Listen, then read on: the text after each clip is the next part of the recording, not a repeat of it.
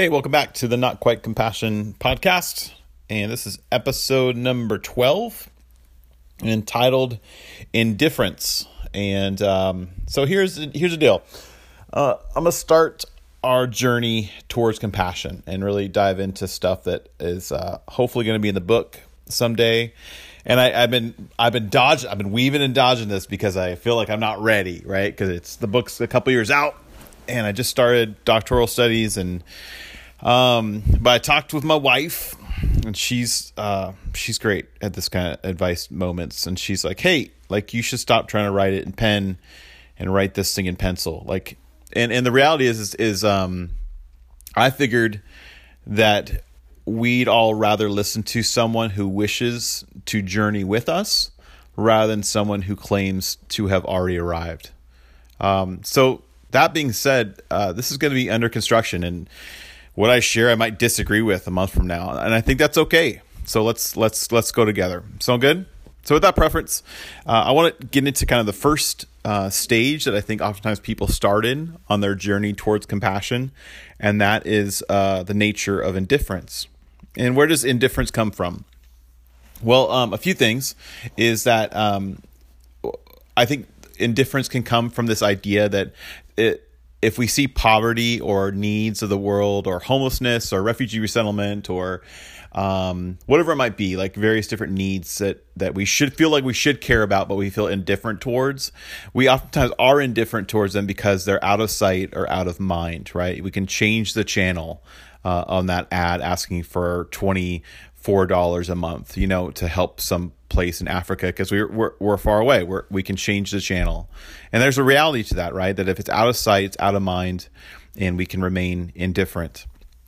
I think symptoms or reasons why we become indifferent is because of this idea that poverty now has been redistributed.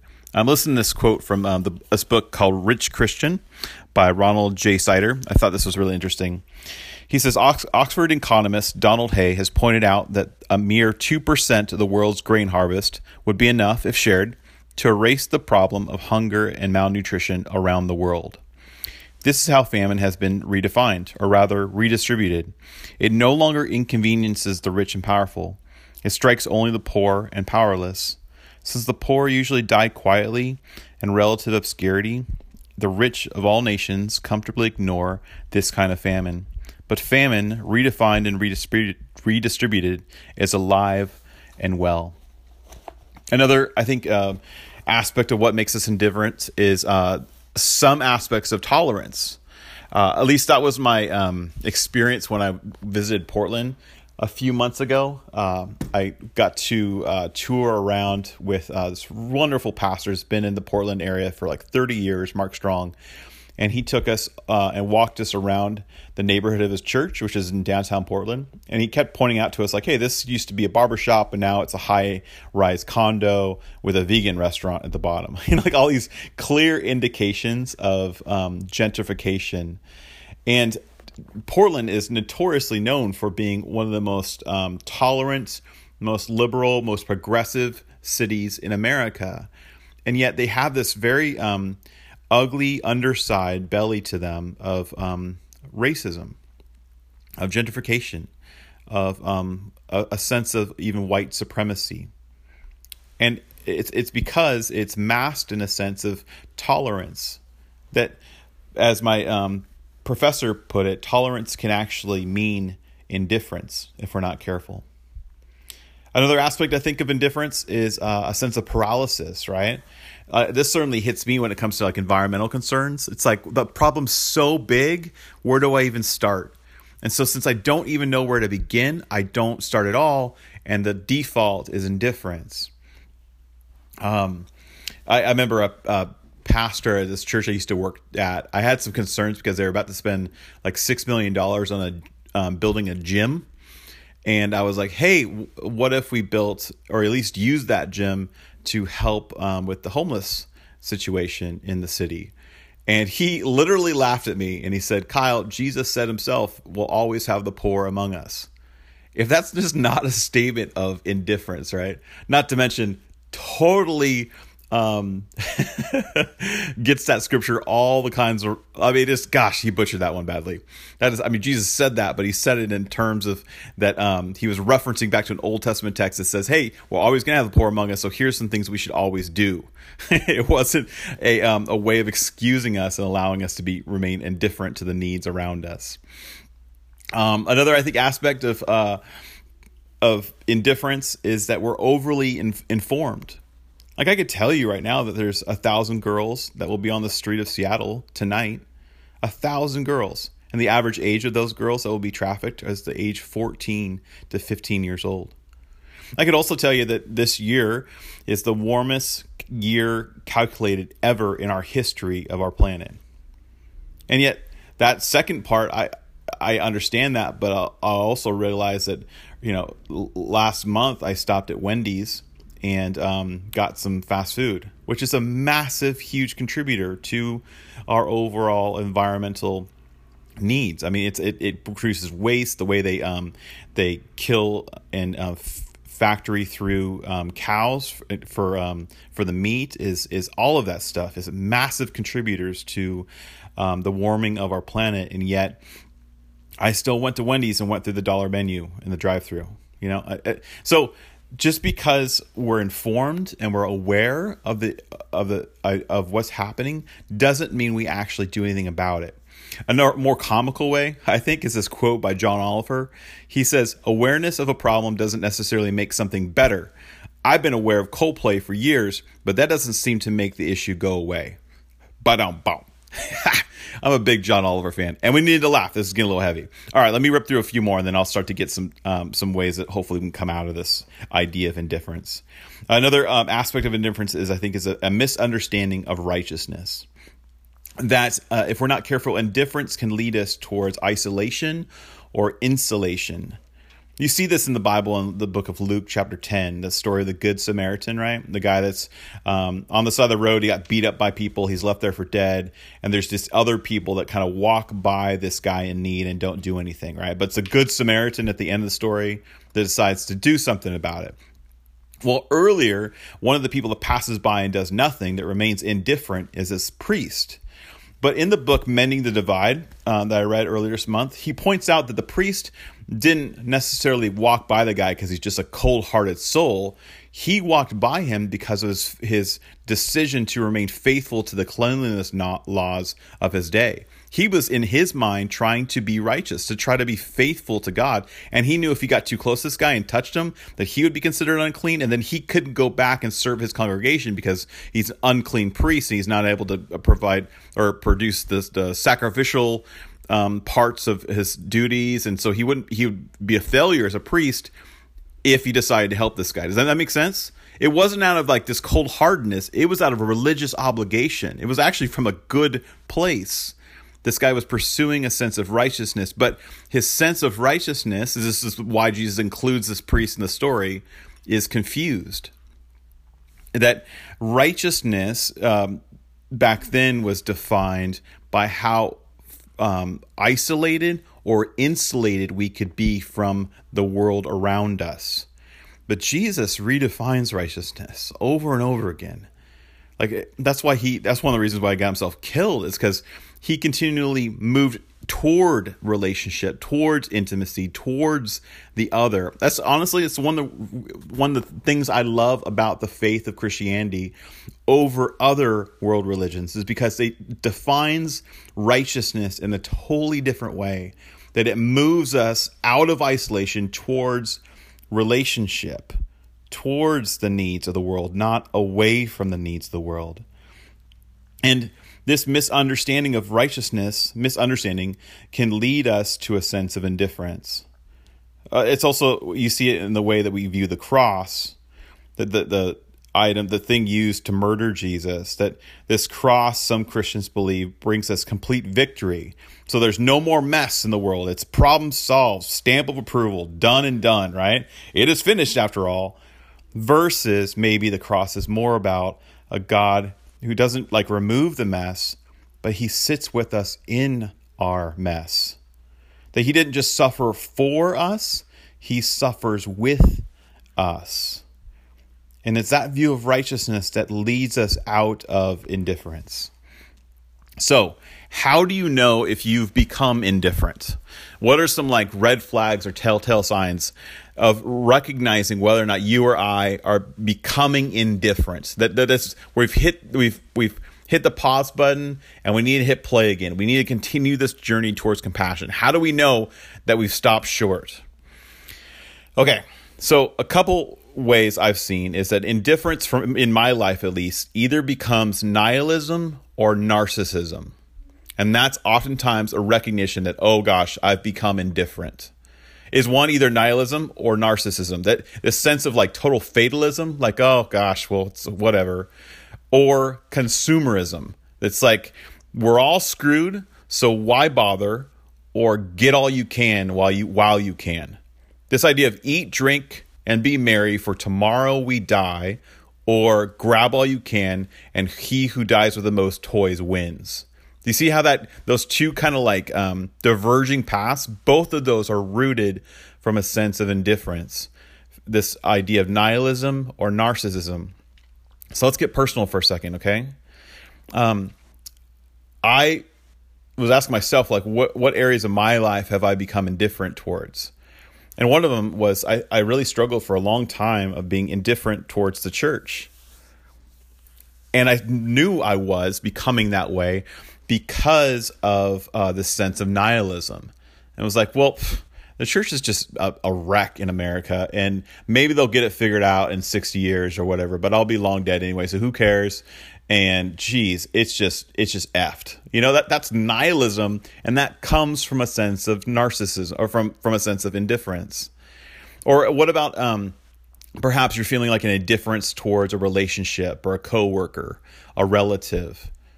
That I know that in previous positions, I've had an indifference towards a coworker, and I knew I did because I started getting really narcissistic. That's like, okay, well, if they're just going to be an idiot and that relationship's never going to be good, then I'm just going to do me. I'm just going to take care of myself. Screw them. Who cares what they do if they're having a good job or not? I'm just going to take care of my area, and that's it. Right? That's a recognition of indifference.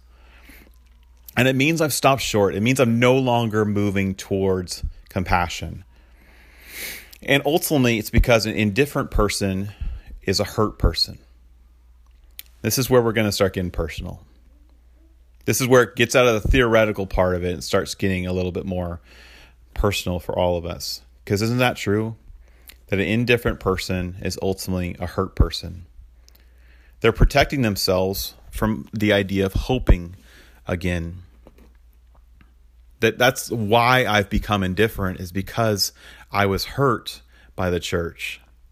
And I don't want them to hurt me again, so I'll defend myself and put up this shield, this armor of indifference to protect myself from ever getting hurt again. But when I put that armor on, I can't move forward towards compassion anymore. I'll never become more compassionate in that area of life towards the church or towards that coworker as long as I keep this armor of indifference on me to protect me from being hurt. My favorite movie in the whole world is Good Will Hunting. And there's a scene of Will, who's played by Matt Damon, and Sean, his counselor. And Sean's trying to help Will figure out, like, why are you indifferent towards this relationship, this girl that you're supposed to like? How come you're not trying with her? And Will's like kind of shrugging it off, like, well, I don't know, who cares? It's just a girl. But the counselor knows better, and he says to Will this. He goes, maybe you're perfect right now. Maybe you don't want to ruin that. I think that's a super philosophy, Will. That way you can go through your entire life without ever having to really know anybody. You see how that works? Like, we put on this armor of indifference to really actually protect the reality that we're actually really hurting inside, and we're scared and we're wounded. When I say I don't care about something, it only speaks of a time when I used to care, and I'm protecting myself from caring again. Indifference is a wonderful armor, but it keeps us from journeying towards compassion any further. So there's this story in the Bible, in the book of Luke, chapter 24, where Jesus has died on the cross, and there's been some like small rumors of him raising from the grave, but most people don't believe it. And it's been a few days now too, and so people have like started to move on with their lives. Like Peter, Jesus's closest friend, has like gone back to fishing. That's what he used to do before he was a follower of Jesus, he was a disciple. He made a good living doing fishing. He's already gone back. Like people are moving on with their lives. And there's a group of Jesus's friends that are walking from this town called Emmaus to Jerusalem. And it's about a 7-mile walk. And in this walk, Jesus actually starts walking alongside them. But they don't know it's him, which is really interesting. I don't really know how he pulls that off. I just know that he starts walking alongside them. And the story's actually kind of funny. You should read it later. But he asks them, he's like, what are you guys talking about? And they're like, what do you think we're talking about, man? This huge thing just happened in town where this guy died on the cross, and and he's like, and Jesus like, what are you talking about? He's like, you haven't heard? Seriously? Like Jesus is kind of playing dumb. But there's this really interesting thing that they say. They go, Jesus is like, what things? And they go, oh, about Jesus of Nazareth. They replied, he was a prophet, powerful in word and deed before God and all the people. The chief priests and our rulers handed him over to be sentenced to death, and they crucified him. But we had hoped that he was the one who is going to redeem Israel. And that last sentence has been haunting me when it comes to indifference. But we had hoped. Man, I mean, isn't that really what's behind our indifference? But we had hoped.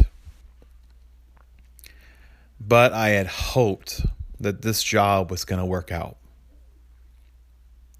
But I had hoped that he or she was the one.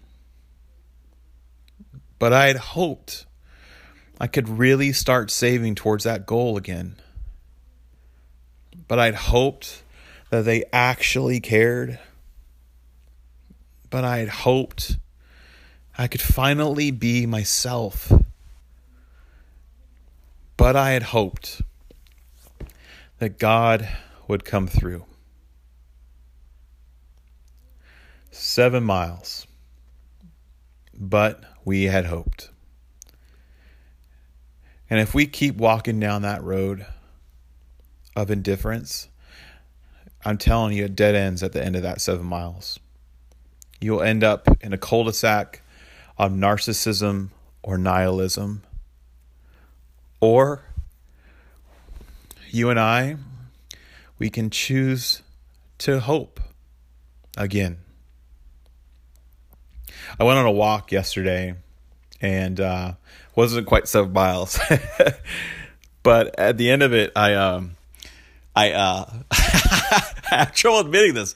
I don't want to admit it. I started listening to Christian worship music, which tells you where I'm at with this whole institutional religion thing, when I have trouble admitting that I listen to Christian worship music on a progressive Christian podcast. That's very telling, actually, where I'm at.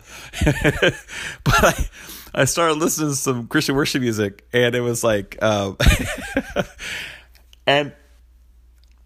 I remember thinking, and almost, I guess probably praying to God, like, I don't want to hope again. But there's this, because to hope again means to try again. To hope again means to be vulnerable again. To hope again means to put ourselves out there again. To hope again means we maybe, most likely, will be let down again. And this is how the story ends in the road to from a road to Emmaus.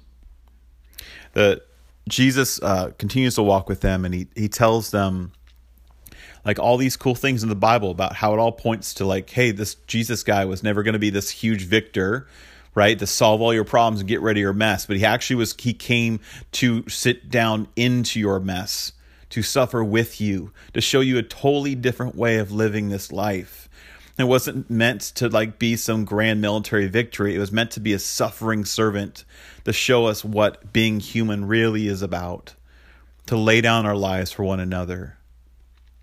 And he's telling them all this, and they're like, they're kind of intrigued. And they get to the end of the 7-mile walk, and Jesus keeps walking.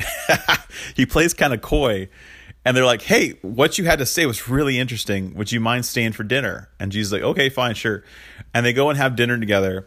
And during dinner, deja vu, Jesus takes out some bread and some wine. And he breaks the bread. And he offers them the wine. And that in that moment, the Bible says their eyes were just opened. Just like that. And they recognized Jesus for the first time. And then this is what they say about that, looking back at it. They go, where is it true? Or where does it say it? They said, were not our hearts burning within us while he talked with us on the road and opened the scriptures to us? Were not our hearts burning within us? And yesterday on my walk, I started feeling my heart burn within me again. You know, like problems aren't solved. Things aren't perfect, right? But in that moment, I decided I want to hope again. I want to try again. I want to dream again. I want to imagine again.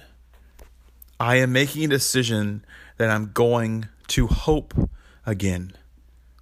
I'm going to hope for the church, even though I have no idea why I would at times. I'm going to hope for this job that I'm in right now. I'm going to hope for the future. I'm going to hope for this crazy idea of writing this damn book that people would even want to read this stuff, you know? I'm going to hope for this degree I'm getting, a third degree in a religion that I'm not sure if even the religion even wants me anymore. But I'm still going to do it. I'm still going to try. I'm still going to put myself out there. I'm still going to allow myself to be disappointed and maybe hurt again. But damn it, I'm going to hope. Because if there's one thing a Christian must do in this world, if there's one thing a human being must do in this world, it is hope. And wiser people than me have said this quote that stuck with me, that hope is not timid.